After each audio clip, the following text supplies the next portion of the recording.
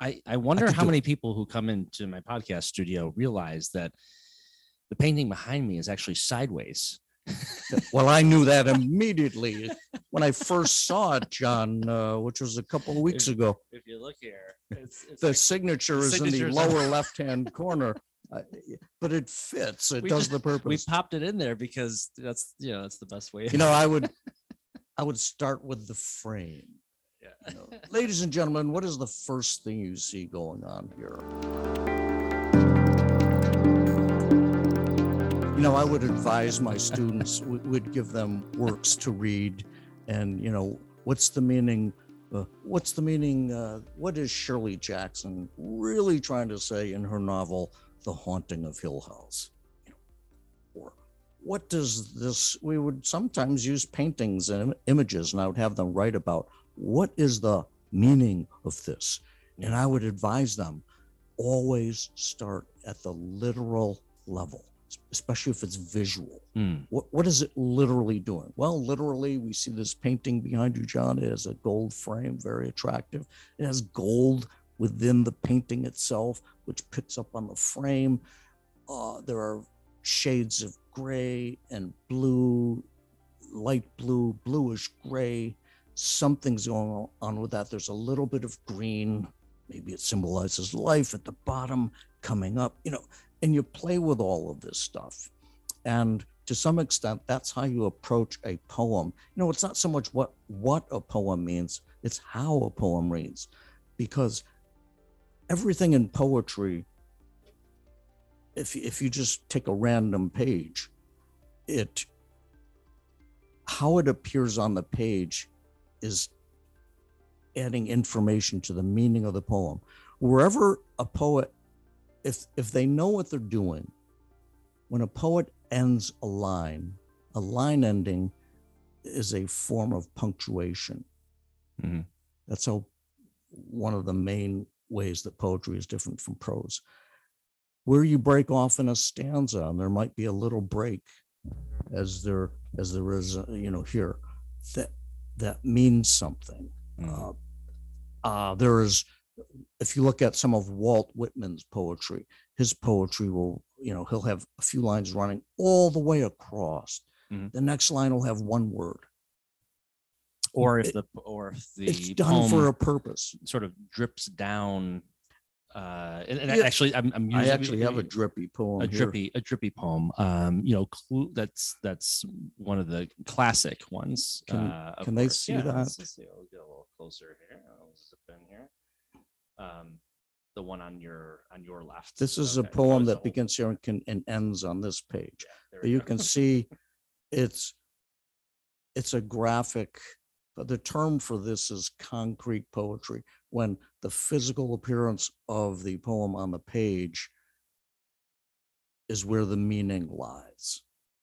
And I definitely have some ideas of where this poem came from, but this is a kind of an abstract work, and I would love to hear what people think about something like this.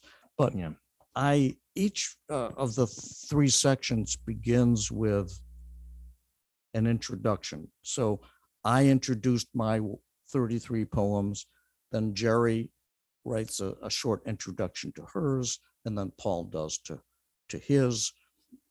And so we were forced to kind of say something about our work, John. And as painful as that can be. It's painful, but it's also fun, because anytime you get a chance to talk about what we're as writers doing, and that's one definition of a writer. To me, a writer is someone who wants their words to be read, to be consumed, because the reader completes the process. You can write a masterpiece and stick it in your desk drawer and it never sees the light of day. Yeah. Right. Is it really finished? I don't think so. That's interesting. Because maybe are there artists who say, well, I wrote a song and I sang it to the empty air, but it's not empty because there's maybe God's there. I don't know. And then that's it. And I've created. But did anyone listen? If a tree falls, it does. Yeah. The tree does make a noise. I think. Of course it does make a noise, So which there is you go. probably a proof of the existence of God. But that's another topic which we will address on a future show, John. Yeah. Or today. I mean, it doesn't Yeah. matter to me. So- Like I said, I have no place to go, Dan. So, yeah, It's life kinda- is tough. I know, It's kind of right? snowy out today, you know. Kinda snowy, Don't have the kids this weekend. And It's, you know, the movie you just starred in, I heard was didn't do too well at the box office. You may have seen it at the drive-in theater, folks. It's called John Kroll Goes to College with a Werewolf. Some people saw it at the drive-in theater and drove into the screen, but you've bounced back. Well, we're kind of riffing here, as you see. So here's what I said when we came up with this format, and I said, I want each of us to have a small introduction to what it is we're doing. And I wrote this: I have a confession to make. Having already put together a comprehensive collected works, I had more than 200 poems assembled. When Paul, Jerry, and I developed this idea for a book of the three, I merely took the first 33 poems from the top of the collection. I had maybe, I don't know, 210 poems. I just lopped off the first 33. There, I had my quota. You were expecting some grand strategy behind the selection. That's what poems usually do for reasons related to editorial theme requirements. There's a strategy. We're going to have a book that deals with nature. We're going to have this book deal with animals as our theme. Well, we didn't have a theme. So going back to what I said, well and good, but readers don't need a theme to club them over the head. I gave them way more credit than that. It's poetry, after all, and anyone who reads and appreciates should require nothing more than to be left alone with the words. I find beauty in randomness, as chaos theory shows patterns for which we would never dream to search do lay hidden. Proceeding from that beauty, I discovered patterns in these poems I hadn't noticed before. Look for me and my themes. They're hiding in every line. And that last line kind of sums up how I used poetry from the beginning and probably how I still use it. You know, I make my living with prose, which is pretty much straightforward. Sure. Poetry is where I get a chance to disguise and hide some very personal things that otherwise I wouldn't address. And that's how some of my work is. And I think readers come to my work as kind of puzzles and maybe riddles to solve. The clues are all there.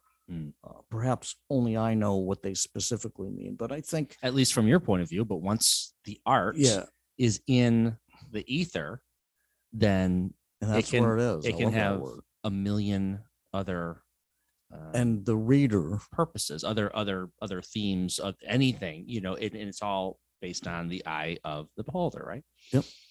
The reader who confronts these 100 poems will bring all of their background, all of their experience, all of their successes, failures, triumphs, tragedies, all of their personal hangups, all of their personal togetherness to the work.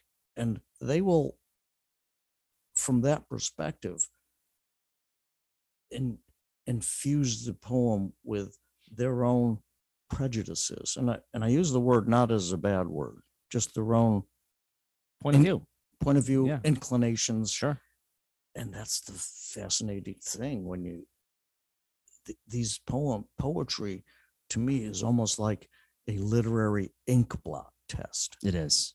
And I would see this with my students, you know, we'd give them a poem, William Carlos Williams' famous poem, The Red Wheelbarrow, an imagist poem, if there ever is one. And see if I can remember it.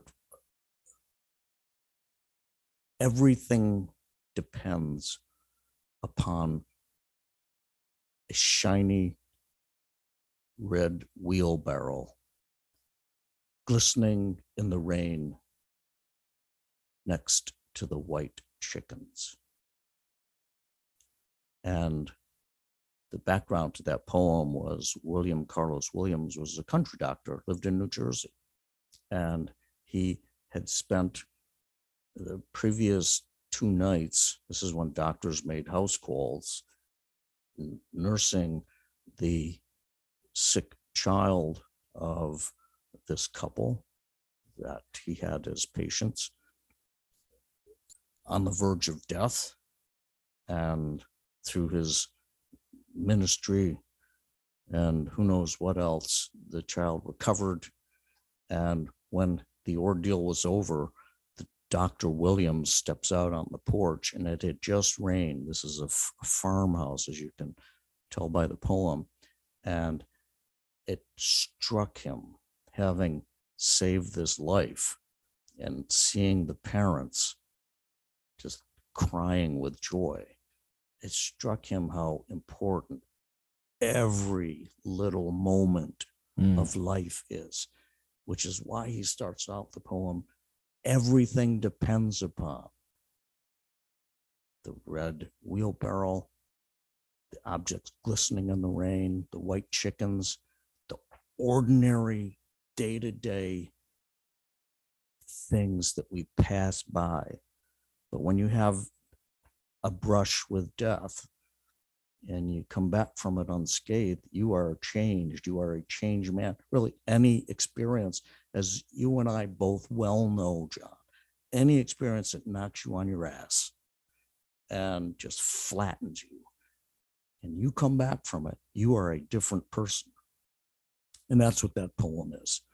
And it's that kind of thing that poets do, you know, they hide in between the lines. At least that's what I do. So by the way, I love that.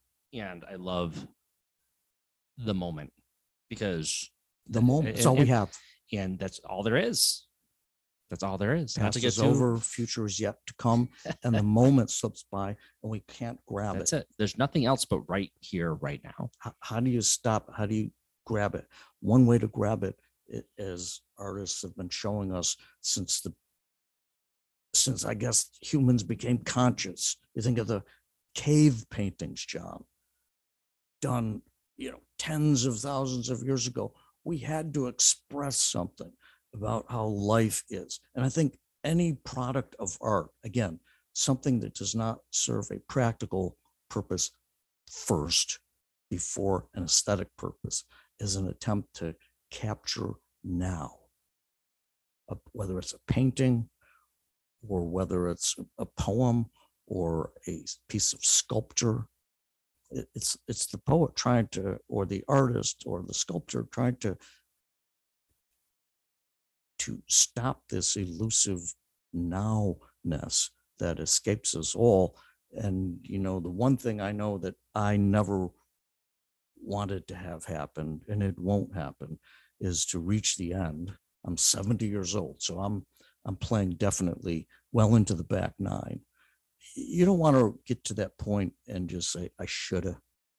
Why didn't I? Why didn't I try? I could have done that. I should have done that. And oftentimes when we try things and we fail, we think that, oh, wow, this is awful. But at the end, you're going to look back on it and say, I gave it a shot. I tried. I did the best I could. You never want to look back and say, I tried, and I tried, but then if I just tried a little bit more, it was gonna happen. And you can't avoid that moment, because I think in a moment that is as serious and as sacred as death, there's no more illusion. And you hear about deathbed conversions, and people have a hard time with the concept of their mortality. I think are those who have reached that point, and they have no choice but to confront that question. And I think to some extent, all of us will realize, yeah, we failed. in some way. But you know what? The overall impression will come through, and it's something you can't fake, and it's something that only you and whatever else awaits us will understand, and it's there. And you know, it's no secret that artists deal with stuff like that Yeah, I think all though, of the time. when you though find some level of peace, Peace even of mind, yeah. you know, it really you find it, and ultimately, even at that deathbed, now we're getting super existential here. Um, you know, it is like, you know, if there is a purpose, and we're here to learn lessons, and we're here to serve something out, and you know, if our soul's purpose is, if we're able to climb the ladder there and do what we need to do in this lifetime, you know, sometimes that means in our physical world we didn't really do the things that maybe we thought we could or should have, but that doesn't mean on a deeper level you didn't achieve what the soul needs to achieve in this lifetime. Sure. Yeah. You know what I'm saying? Like, Great. and that's where the peace, I think, you know, comes in. And when you talk about people who have, you know, near death experiences or what have you, I think there's much more solace than there is disappointment. So there you go. Mhm. We've gone there, Dan. We've gone there. Okay, let's swim back to the surface here, John.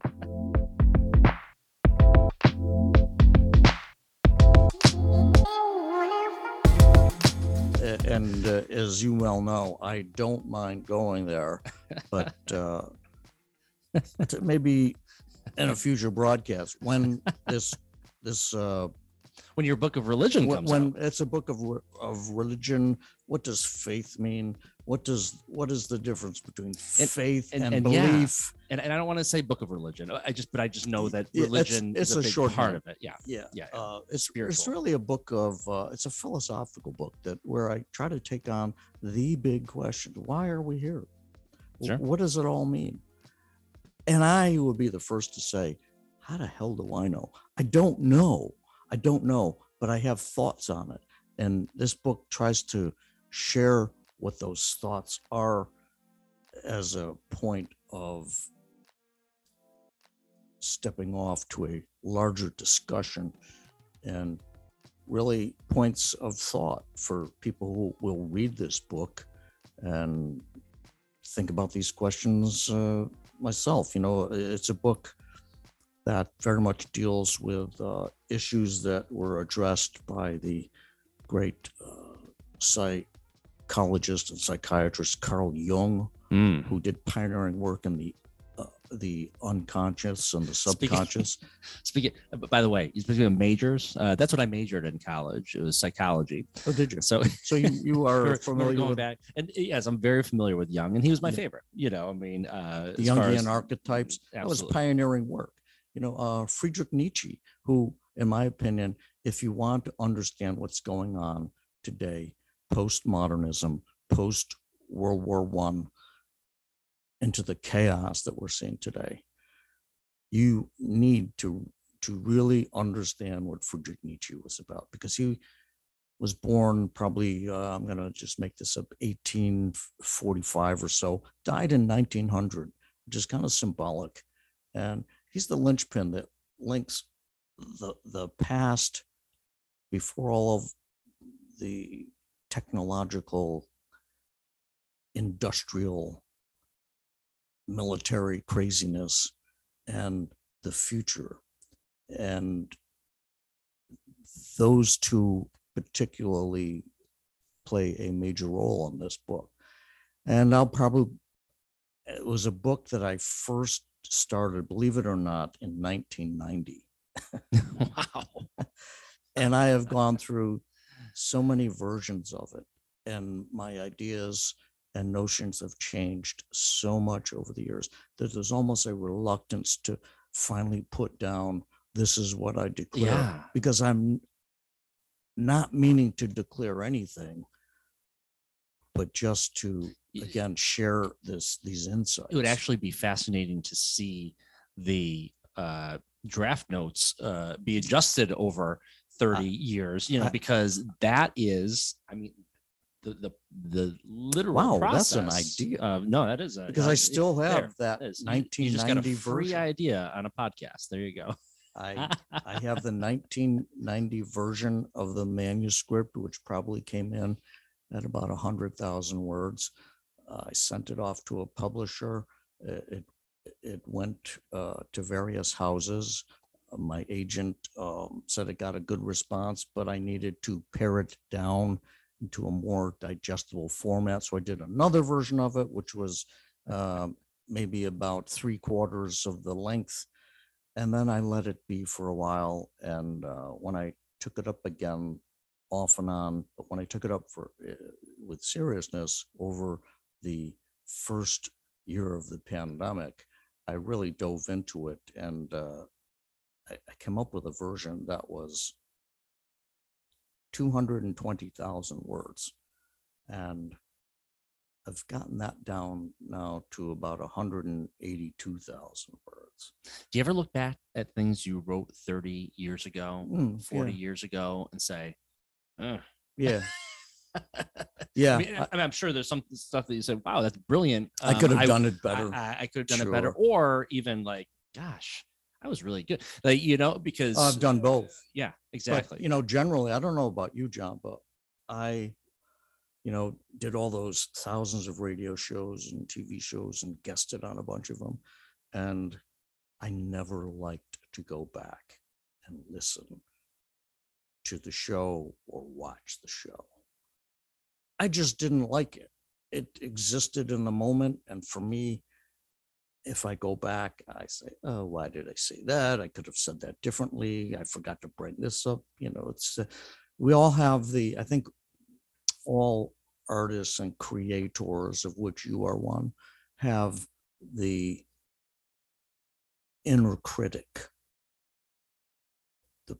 And I've found that you don't let the inner critic become a perfectionist, because no one's, unless you're Don Larson on October the 8th, 1956. One time, just one time. Yep. Game 6 of the 1956 World Series. And Don Larson threw a perfect game. Only one in series history. Unless you're Don Larson on that day in Yankee Stadium, you're not going to throw a perfect game. And so I tend to even if we have the same metaphorical perfect game, it doesn't come around that often. Oh, it only no. happens, you know what I'm saying? About as frequently as it did for Don Larson, who the irony was for the rest of his career a mediocre pitcher. There's a funny story about that game. He was not supposed to pitch that day. I forget, it was maybe Allie Reynolds or somebody else. And that somebody else couldn't take their turn. Larson was a known partier. He would life of the party, hard drinker. And the night before, knowing he was not going to pitch, went out and got plastered. This is New York City. There's a bit of a nightlife in New York City, John. I don't know if you realize that. I've heard that. Larson went out and got hammered, and he comes in the next day hungover, thinking he's not going to pitch. And he goes to his locker room and he sees the ball, what Casey Stengel, the manager, would do if you were pitching that day. And it's not like today in baseball where they have starting rotations like science, Mm-hmm. You didn't necessarily know. This is the 6th game of the World Series. The Yankees are down 3-2. If they lose, they go home. Larson goes to his locker room and sees the ball at the top shelf of the locker. And he realized, I'm pitching today. Oh, God. And he goes out and throws a perfect game. Yeah. Yep. So if I may, can I read a poem? Yes, or two? And just a real quick thing on that. Sometimes when you are not feeling well and you're not just 100%, sometimes the focus that you have is greater. And I go back to that time that Michael Jordan, he had the flu or something. I don't know what it was, but he was clearly sick. And it was against the Utah Jazz, I think it was. And he was unconscious. I mean, he was unstoppable. They couldn't guard him. He hit everything. Of course, Michael Jordan is Michael Jordan, but that game in particular, and he was sick. And I think there's a mental level that you have to get to overcome it. And sometimes you outperform what your normal performance would be. So anyway, I think that's true. You look, Mickey Mantle was famous for that. Mantle, Whitey Ford, and Billy Martin, big partiers. Mantle would often come later on when he tried to get sober too late in his life. Really a sad story. Yeah, it is. The Mick would often show up hungover and go out and have his best days. I think there's a lot to what you say. I think of the great, in my opinion, Bill Russell, the great center for the Boston Celtics, the greatest player in basketball history, only because of the way he changed the game. Before every game. Still one of the most underrated basketball players in the history of the game to this day. Yeah, well, even back then he was overshadowed by Wilt Chamberlain. But he had Wilt's lunch. He did it, you know. He had Wilt for lunch. The only player who knew how to get into Wilt's head. Before every game, literally, Russell would get so nervous and so keyed up that he'd throw up. And on the days where he was under the weather, maybe he had a cold or something, he would have to deal with that and throw up. And he even mentions this, came across this in an interview, that just what you said, John, your point, that when he was not at his best, he played at his best because he had to dig in and get more. You know, it's interesting. All right. So let me read poetry. All right. Do this now. We'll do a couple here. By the way, Dan Valenti's feeling fine. You know, he's not under the weather, you know, but no, he's still going to perform at a high level. Thank you. On this reading. And knock on it's wood. Knock on wood. It's wood-ish. I'm feeling sure great.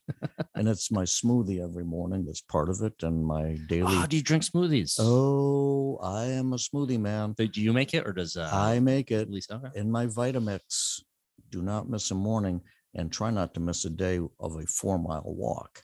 Nice. Which is, again, what we talked about earlier, you know, just stepping away and kind of, I do a lot of that when I walk. Just. And I assume when the winter is, well, maybe even during the winter, but when the winter subsides, more time in the brook, the river. You have there's a river that runs through nearby your house on our property. On our property, we have this great river, and as a matter of fact, during the cold spell, it froze over, and Lisa and I got the shovel out, cleared the snow, and actually had a chance to play Hans Brinker and put on my skates. Nice. Skate on the river, where I tend to live in the summer, by the way. Nice to have that in the backyard. That is awesome. What a cool feature. Anyway, so, you know, they just, and I do not want to get into baseball. As you said, I did a lot of baseball books back in the 80s and 90s. And as Chico Escuela used to say on Saturday Night Live, played by Garrett Morris, baseball had been very, very good to me.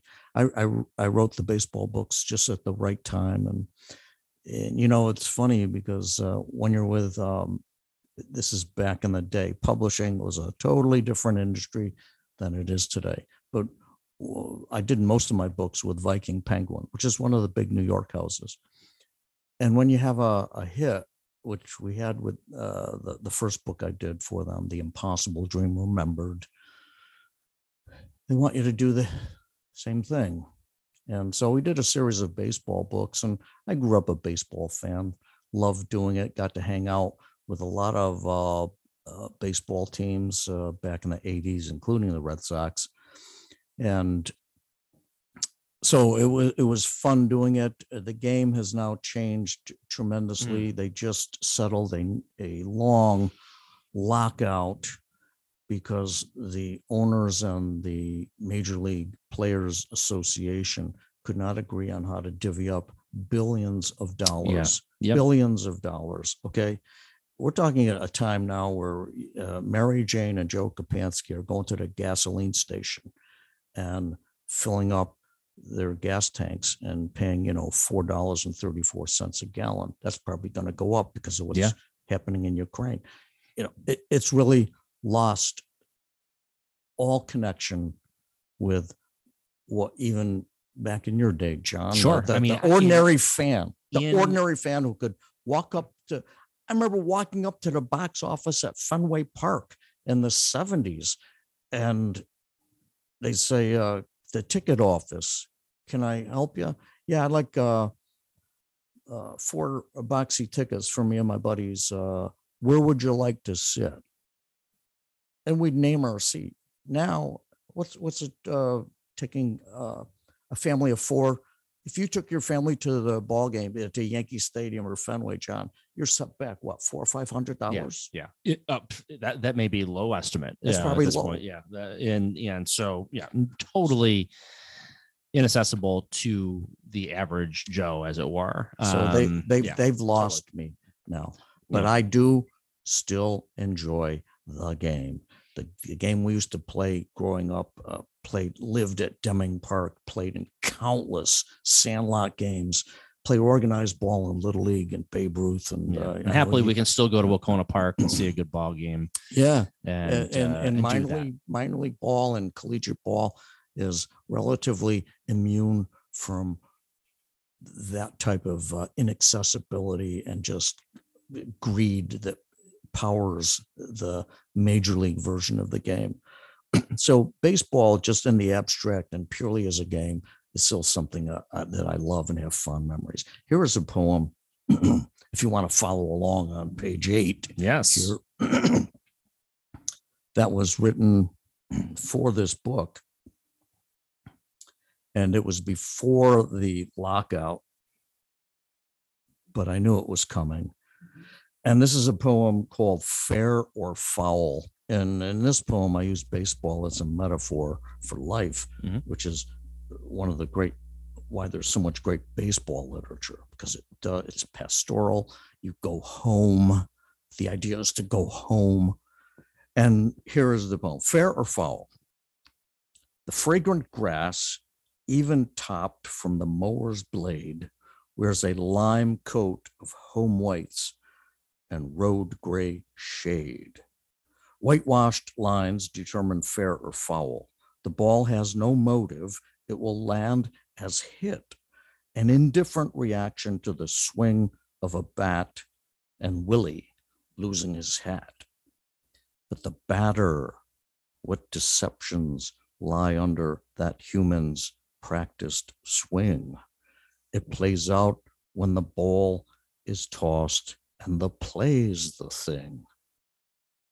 We are star-crossed, and the game, it is won or lost. There it is. Fun to compose something like that. I'll read one more here. This was a poem that I wrote the day after John Lennon was assassinated. You wrote it all the way back then. That was December the 8th, feast of the Immaculate Conception for the Catholics. Now, what page is this, by the way? Yeah, this is page 21. Okay. It was December the 8th. I was house sitting for a friend, and it was a below zero night. I remember how cold it was. And it was Monday night. We were watching Monday Night Football. The New England Patriots, John Smith, their field goal kicker, is about to kick the tying field goal, sending the game into overtime. Howard Cosell breaks into the broadcast with the sad news that John Lennon was assassinated, killed, gunned down in New York City. It was a shock. It's huge. To this day. Why would anyone want to kill someone like John Lennon? Yeah. And I wrote this poem the day after and worked on it ever since, and finally got it to a version that I did for this book. It had not been published before. And the title is The Man Who Got Out of His Car. And if those of you who don't know, John Lennon had just come back from mixing what was his final album, Double Fantasy, with his wife Yoko Ono. And they had just come back from the studio that night on December the 8th, doing one of the final mixes. And John was in a great mood that day. He was excited about bringing music back into his life. He had had a 5-year hiatus after he left the Beatles in his early solo career, and then took 5 years off. And this is his comeback album. Couldn't have been a happier guy. Finally, troubled man all of his life, lost his mother in a car accident early, and he was that classic angry young man. And it finally seemed that he was getting it together. He steps out of his car and is gunned down by this overweight young man who has in his hands and was seen reading earlier before Catcher in the Rye by J.D. Salinger. And Lennon gets out of the car. Mark Chapman, the killer, steps up to him and just unloads the gun into John's chest. Sits down calmly at the curbside and waits to be arrested. Who knows why? Wanted to be famous for killing a beetle? Come on. So let me read this. The Man Who Got Out of His Car. Immaculate Conception. Again, that's the reference to the day, December the 8th, 1980. Immaculate Conception, night sky feeder. The man gets out of his car. Get your pipe in. Check that. Get your pipe and put that in, paperback reader.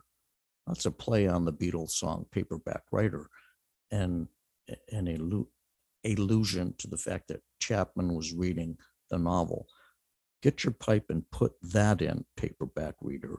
I'm telling Chapman where to stick it. Catcher in the Rye, my ass. Your finger on the trigger. Nobody can do you no harm because happiness is a warm, coward gunslinger. Making a play on some of John's lyrics. Steps out unarmed except for his wit. Grabs his stomach and screams, Ringo! Not ready for the hit. Witness, relatives, meaning Yoko, who's by his side when this occurs, falling trees, slumps on the Dakota steps, misunderstanding all he sees.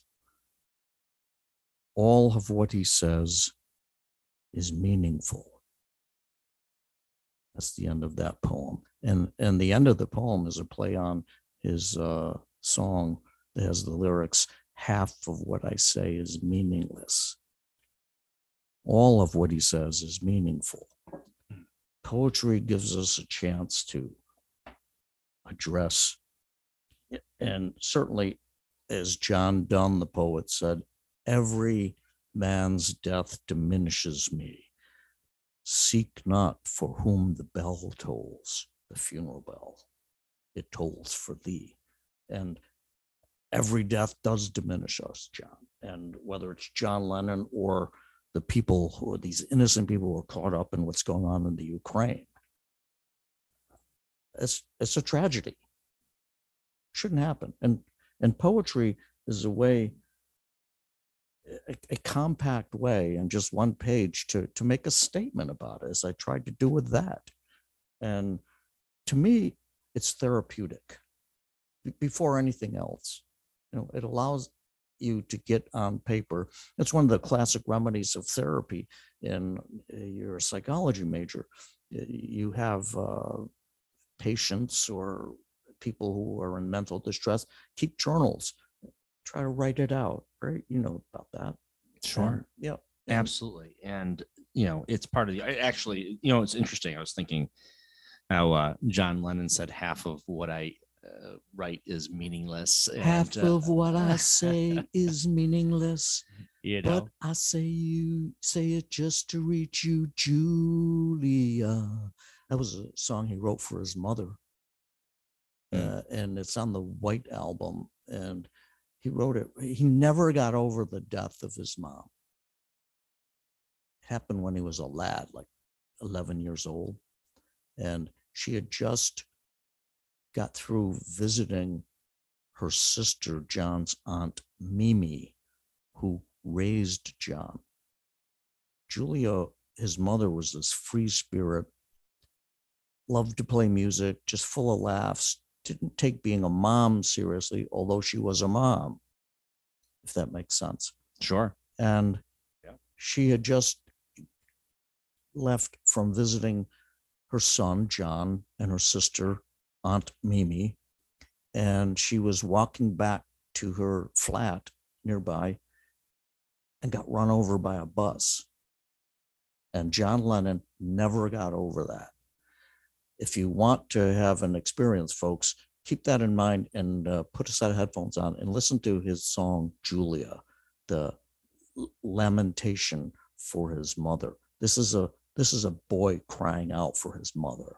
And you listen to that and you tell me that the Beatles and John Lennon in this case were not artists, were not poets. You know, it's just quite a moving thing. And that's what the arts should do. I get this question: what practical purpose is the art, or are the arts? Yeah.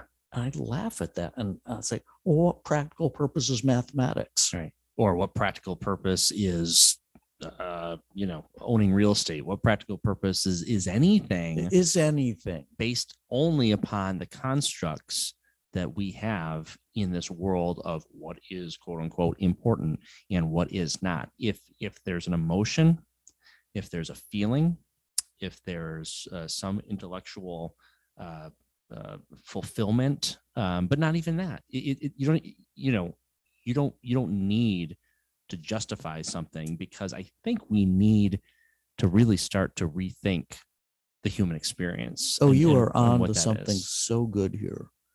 It's almost like if it's art, we have to come up with an apology for it. It's not this thing we consume. It doesn't buy into the whole greed thing, unless you're, and I'm not putting down authors like Stephen King or Danielle Steele or the ones who, no matter what they write, will have J.K. Rowling, with the Harry Potter series. More power to them. Their names on the cover are, this big, and the titles are that big. They're publishing because of what they've published. And as a matter of fact, the way the publishing industry today, mainstream publishing, houses such as Bantam and Viking and the biggies, which are owned by conglomerates run by lawyers and bean counters. Every time Stephen King does a book, those publishers lose money because they have to spend so much for the rights to the book that they will never make it up.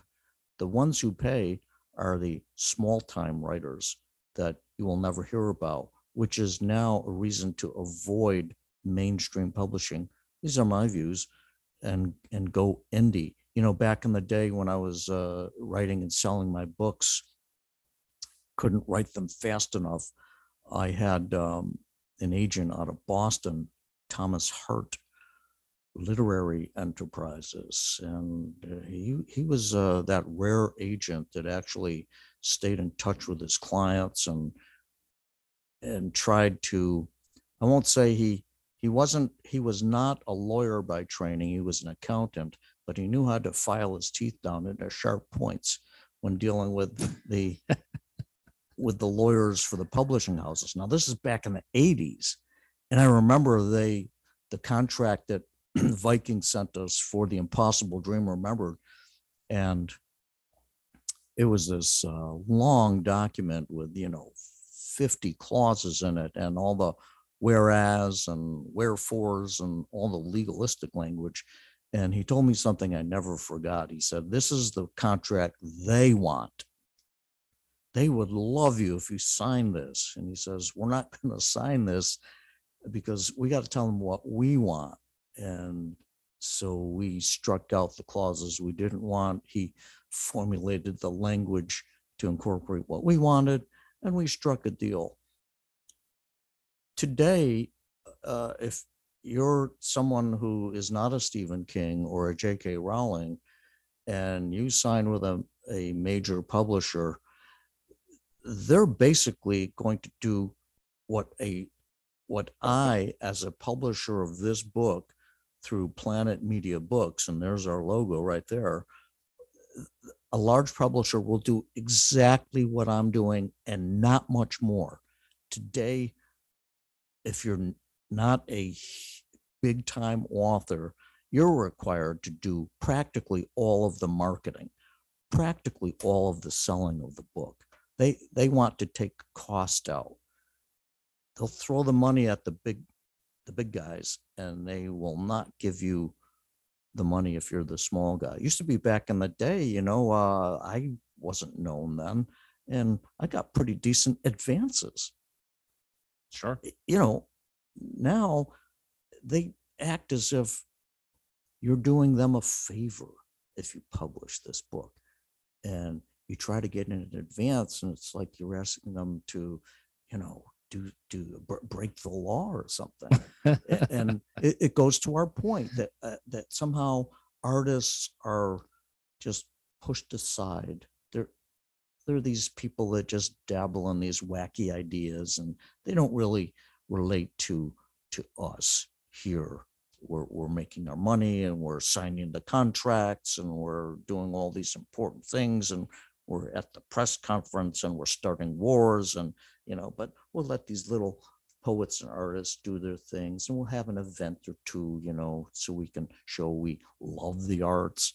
And these indie platforms, such as we're doing in the podcast, or now that we're doing with publishing, indie is the way to go with music. Indie is the way to go with making. You want to make a movie? Don't go to Paramount. Don't go to Universal. Make your own film and find a distributor. I had a fling in Hollywood back in the 80s. I got involved. It's a long story, which I won't tell, with the star of Stanley Kubrick's Full Metal Jacket. Mm-hmm. He's the guy who played the drill instructor, Sergeant Hartman. I don't know if you've seen the film, Full Metal Jacket. Yeah. "I am Gunnery Sergeant Hartman, your senior drill instructor. And from now on, the first and last words out of your filthy sores will be, 'Sir, do you maggots understand? Under my training, I will make you ministers of war praying for death. But until that time, you are nothing but pukes. You are maggots. You are the lowest form of grabastic shit on the face of the earth. And it is my job to weed out all the non-hackers that do not pack the gear to serve in my beloved corps.'" That guy. Yeah. Yeah. And I ended up in a... Got it down. Got it down. Nicely done. Thank you. Thank you. I ended up doing a book with that guy, a book and a screenplay. Mm-hmm. By that, you do a book, film with Stanley Kubrick, you are on the map. And long story on how I hooked up with him, but I did for about 3 years. And we developed a novel and a screenplay. I had to go out to Hollywood. And it's a place where, let me put it this way, one producer actually had a pair of Dayglow shorts on that said "Domination." And he had a holster on his desk with squirt guns. That's Hollywood.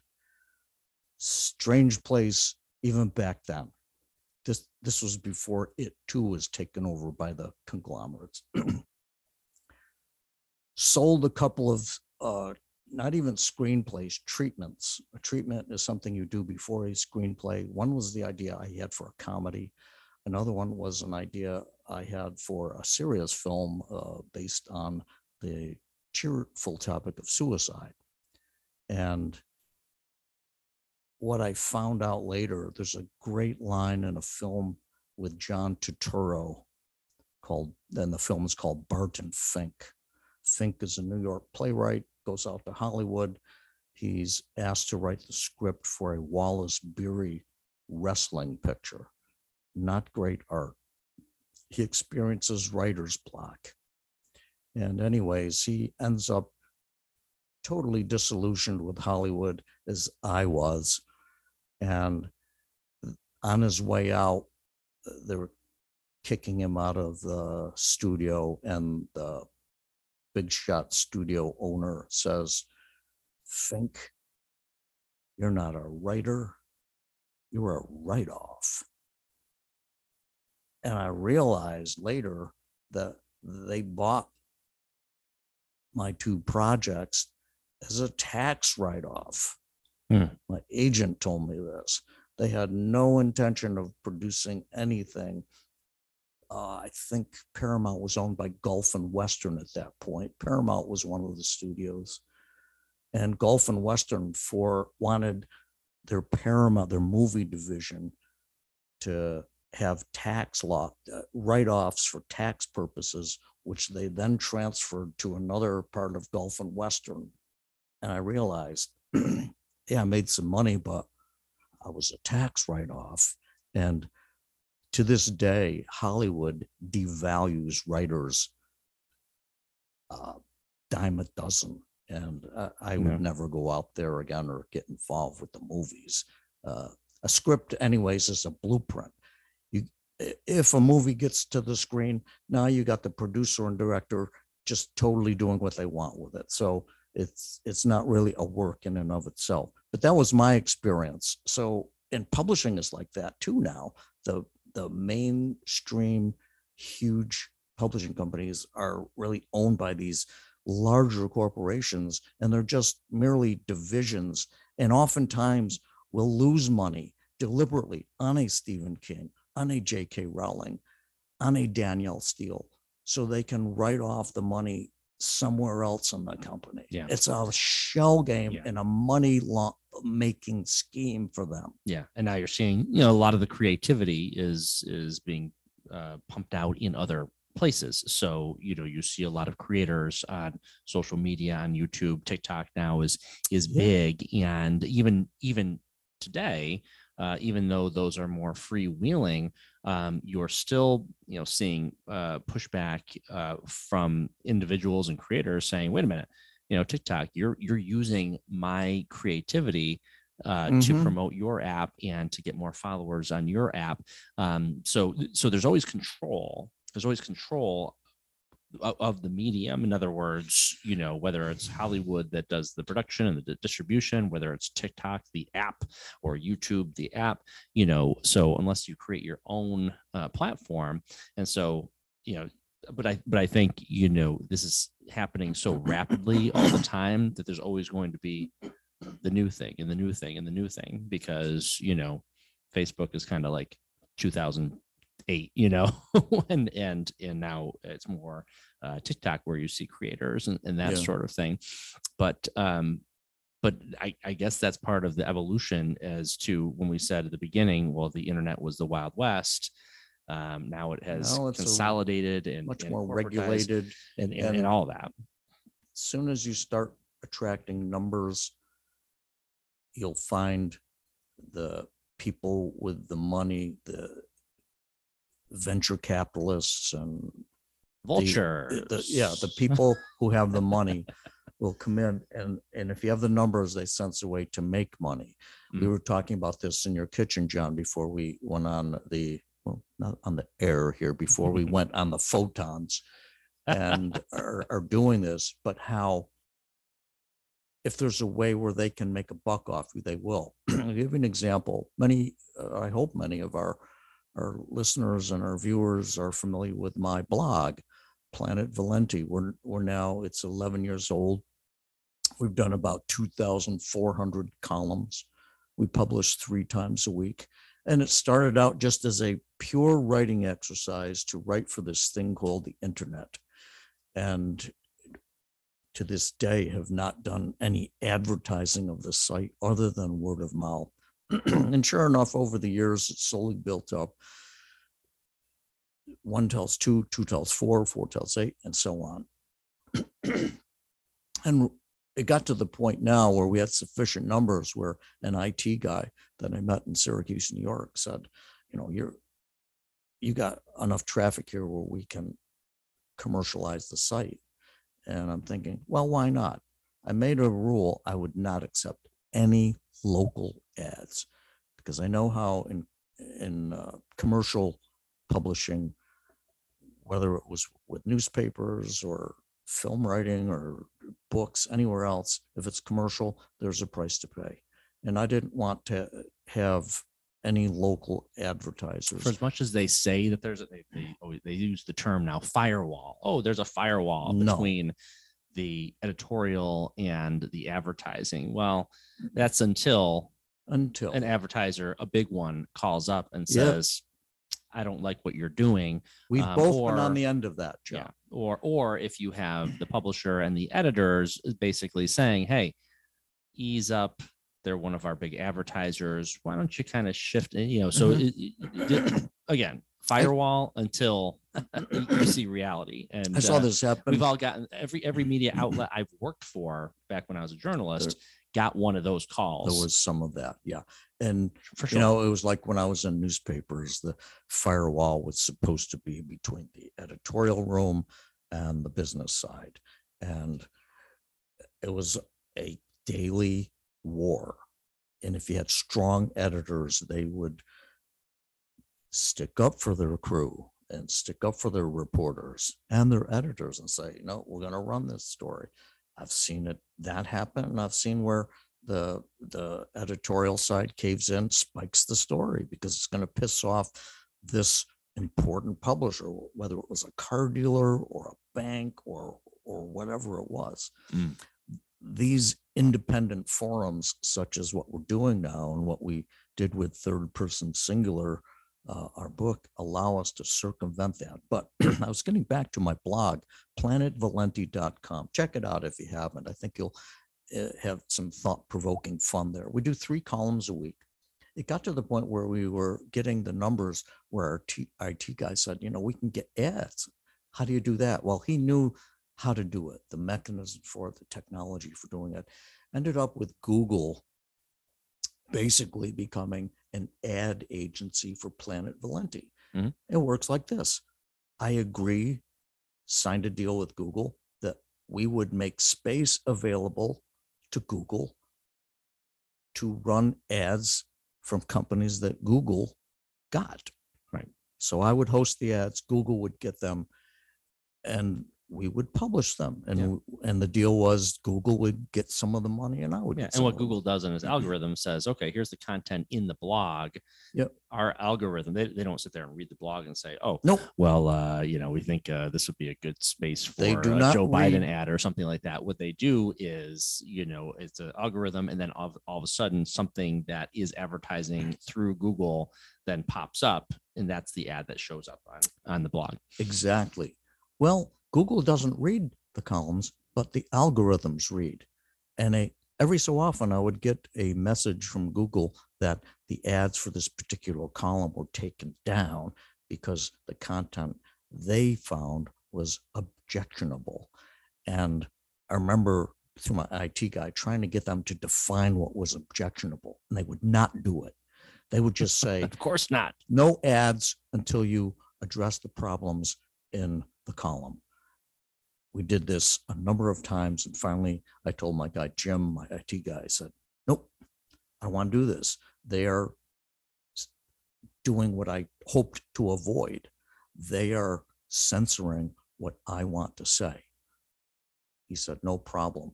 And he gave me a list of other companies that would do the same thing. And I went with the one that everybody knows. I went with Amazon. And so Amazon took the place of Google on planetvalenti.com. And I now provide space. Amazon fills them with their ads. And Amazon has not said a word about anything I have written. Not one word. We've been with Amazon now for maybe a year and a half. And if they stay out of it, I'm happy. They're happy. And it's just part of what you have to do, John, to make a living today. There's Yeah. some part that you have to concede. And I've really never got the artist, the artist who says, I will not compromise a bit. And that's not how it works. From day one, when I decided I wanted to make my living juggling these 26 characters of the alphabet, I wanted to make money for that. I wanted to get money from whomever wanted to pay me for writing words and speaking words. And I said, I don't want to end up as the tortured artist who's just writing all this great stuff and sticking it in the drawer.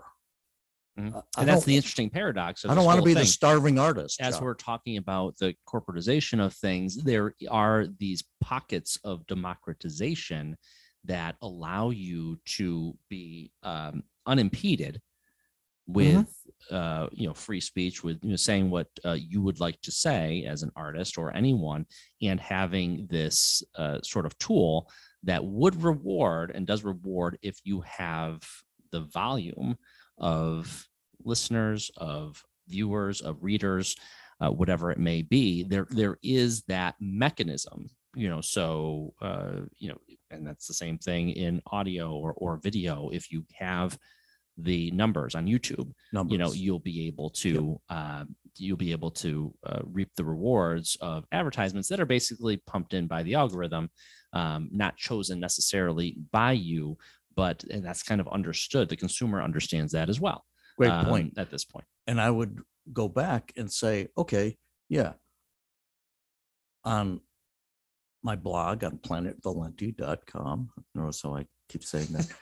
I know. But on the blog, the question is, how did you get the number? They didn't come out of nowhere. They came out of here, just like you do. I live the life of the mind. That's my product. My wits created the blog, and the wits of these three writers in our latest book produced this book. But I got the numbers on my blog because I wrote content that people wanted to read. Maybe they wanted to read it just so they could say, what a son of a bitch that Valenti is, and that's fine. But we got the numbers. Mm-hmm. Now you get the numbers, and now you get, as you it's a great word before, the vultures. They come sniffing around. Right.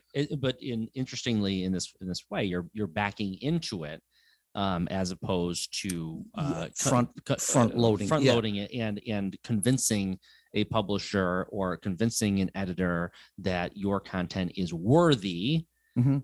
Well, democracy has done its job, or the democratization of the internet has done its job. It already says you're worthy because you're getting the number of readers. That backloading in and of itself is not a criterion for determining quality. TikTok is a great example. Good example. Yeah, of course. And that's the problem with the democratization of media. Oh yeah, it allows everybody. Yeah, it allows the junk and the chaff, as well as the kernels of wheat and the gems. And make no mistake, there's far more junk than there are gems. And trust me, to get a million or 2 million viewers on TikTok, there are some easy ways for some people to do that. Yeah. That it doesn't necessarily include intellectual strength, what I'm saying? So or artistic strength or whatever, however you want to describe it. Let's put it this way. There's a lot of things that sell. I'll give you another example of front ending or front loading a book project. During the pandemic, I was pretty productive. I wrote a book that I've been wanting to write for 30 years. It was a book that sums up everything I've learned about writing. And a lot of it came from having to teach composition to college students. I taught Comp 1, Comp 2, expository writing, news writing, courses in media, of course, in communication, the communication process. What is that all about? And I've been wanting to, in teaching courses, you would adopt handbooks and books like On Writing Well by John Zinser or Elements of Style by Strunk and White. And I said, it'd be neat. I've got something to say. I want to write a book where other instructors and other writers would want to have by their side as kind of like a how to and what I've learned about writing over the years. I wrote such a book, and I approached one of the top academic publishers in the world. Look them up, Peter Lang Publishing. They have offices in Berlin, Germany, Oxford, England, New York City, LA. And I said, I'm going to try them. Sure enough, no agent. I don't have an agent at this point. I made the proposal, met a wonderful editor, Danny, D-A-N-I, Green, and she encouraged me to develop a proposal. We did, ended up with a contract to write the book, which I did. And then it goes through, they well vet these things. So in other words, I had to provide a book that they considered worthy enough that we had to front load. So now I'm dealing with a traditional commercial publisher, but one that's not owned by a conglomerate. That's the difference. And they took the manuscript, and first it had to pass the editorial review in-house. It did. They then passed that to 4, what do they call that when people in the profession read the manuscript? Peer review. 4 unknown to me, they don't tell you who it is, but peer reviewers read this book and basically would get back to the publisher with a report that, yeah, this book is good enough, publish as is. This book is good, but it needs these changes. No, do not publish this book. We got the 4 back. All of them, 1 had published as is, and 3 had published with these changes. And I have to say, they were, for the most part, really good changes. I steered the manuscript away from being a college handbook to a book that would reach a wider audience, which is the academic world, but also writers in general. And the book is called Write It Real, R-E-A-L. It's a book on how to write prose. And I revised the manuscript based on those recommendations. Then it went through 2 final reviews. Again, 2 of the 2 different peer reviewers now. So this is 6 in total, had to go through it. And they came back with recommendations. Yeah, this is a go. I figured, great, now it's done. Then I get word from Danny Green, my marvelous editor. Thank you, Danny, if you ever see this, that it has to go through a pre-production review at Peter Lang Publishing. And we wait for that. Danny Green's assistant, young man by the name of Joshua, gets back to me with 2 minor changes. We do that. Finally, it's ready to go. And I'm pleased to say we hope that book will be out in June of this year, 2022. And so that's a case where I had to deal with a traditional publisher, but again, not one of the New York biggies, because you're not dealing with that publishing house. You're dealing with their owner. You're dealing with their bean counters who want to just make money however they can, and their lawyers who are afraid of everything. And there you go. Many ways to do this, John. And there you go. So we should probably wrap this up. Can I just plug in I one want more you to event? plug the event just because I'm just worried I can't I don't have enough space on my we computer. filled up the memory. Because God. I'd be really pissed if this didn't capture everything. But Okay. Quick plug. Yeah, absolutely. I promise you. Because the first Fridays are back. First Fridays are back. That's awesome. Well, actually, this is the first Friday arts walk in Pittsfield. It's going to be on May the 6th at the Universal Unitarian Church, 175 Wendell Avenue, a beautiful brick mansion that was owned by the owners of England Brothers Department Store. For those of you who go back a little bit in Pittsfield, the event is titled Valenti and Valenti, an evening of art and poetry, and it features my lovely wife Lisa Valenti, who is an artist. She makes her living that way. And that evening on May the 6th from 5 to 8, at that venue, 175 Wendell Avenue, they're going to exhibit a large room of Lisa's work that will be on show and on sale. Across the room on the same floor from 6 to 7 p.m., the three authors of this book are going to be reading from this book. So you're going to meet them for the first time? What? I've met both of them. Oh, you've met them. The three of Jerry and Paul have not met in person. Okay. Only through email. Okay. That's it, John. That's unbelievable. That's a wrap. Salute. We could probably continue the conversation after this. I just want to make sure this damn thing captures everything, because we have about 2 hours under our belt here. So okay. Dan Valenti, man, we're gonna have to do and we'll real quickly, we're probably gonna have to do a double date on this podcast at some point. Have me as a regular, John. Have you as a regular. Bring Lisa in. I would love Cara, to do that. And we'll just I just got to get a couple more cameras in here and a couple more mics, and we'll be all set. But maybe a table. I know a venture capitalist called Dan Valenti who will help you invest in a project if you wish. Love it. All right, my man. Okay. Peace Good out, to see everybody. You, man. Yeah.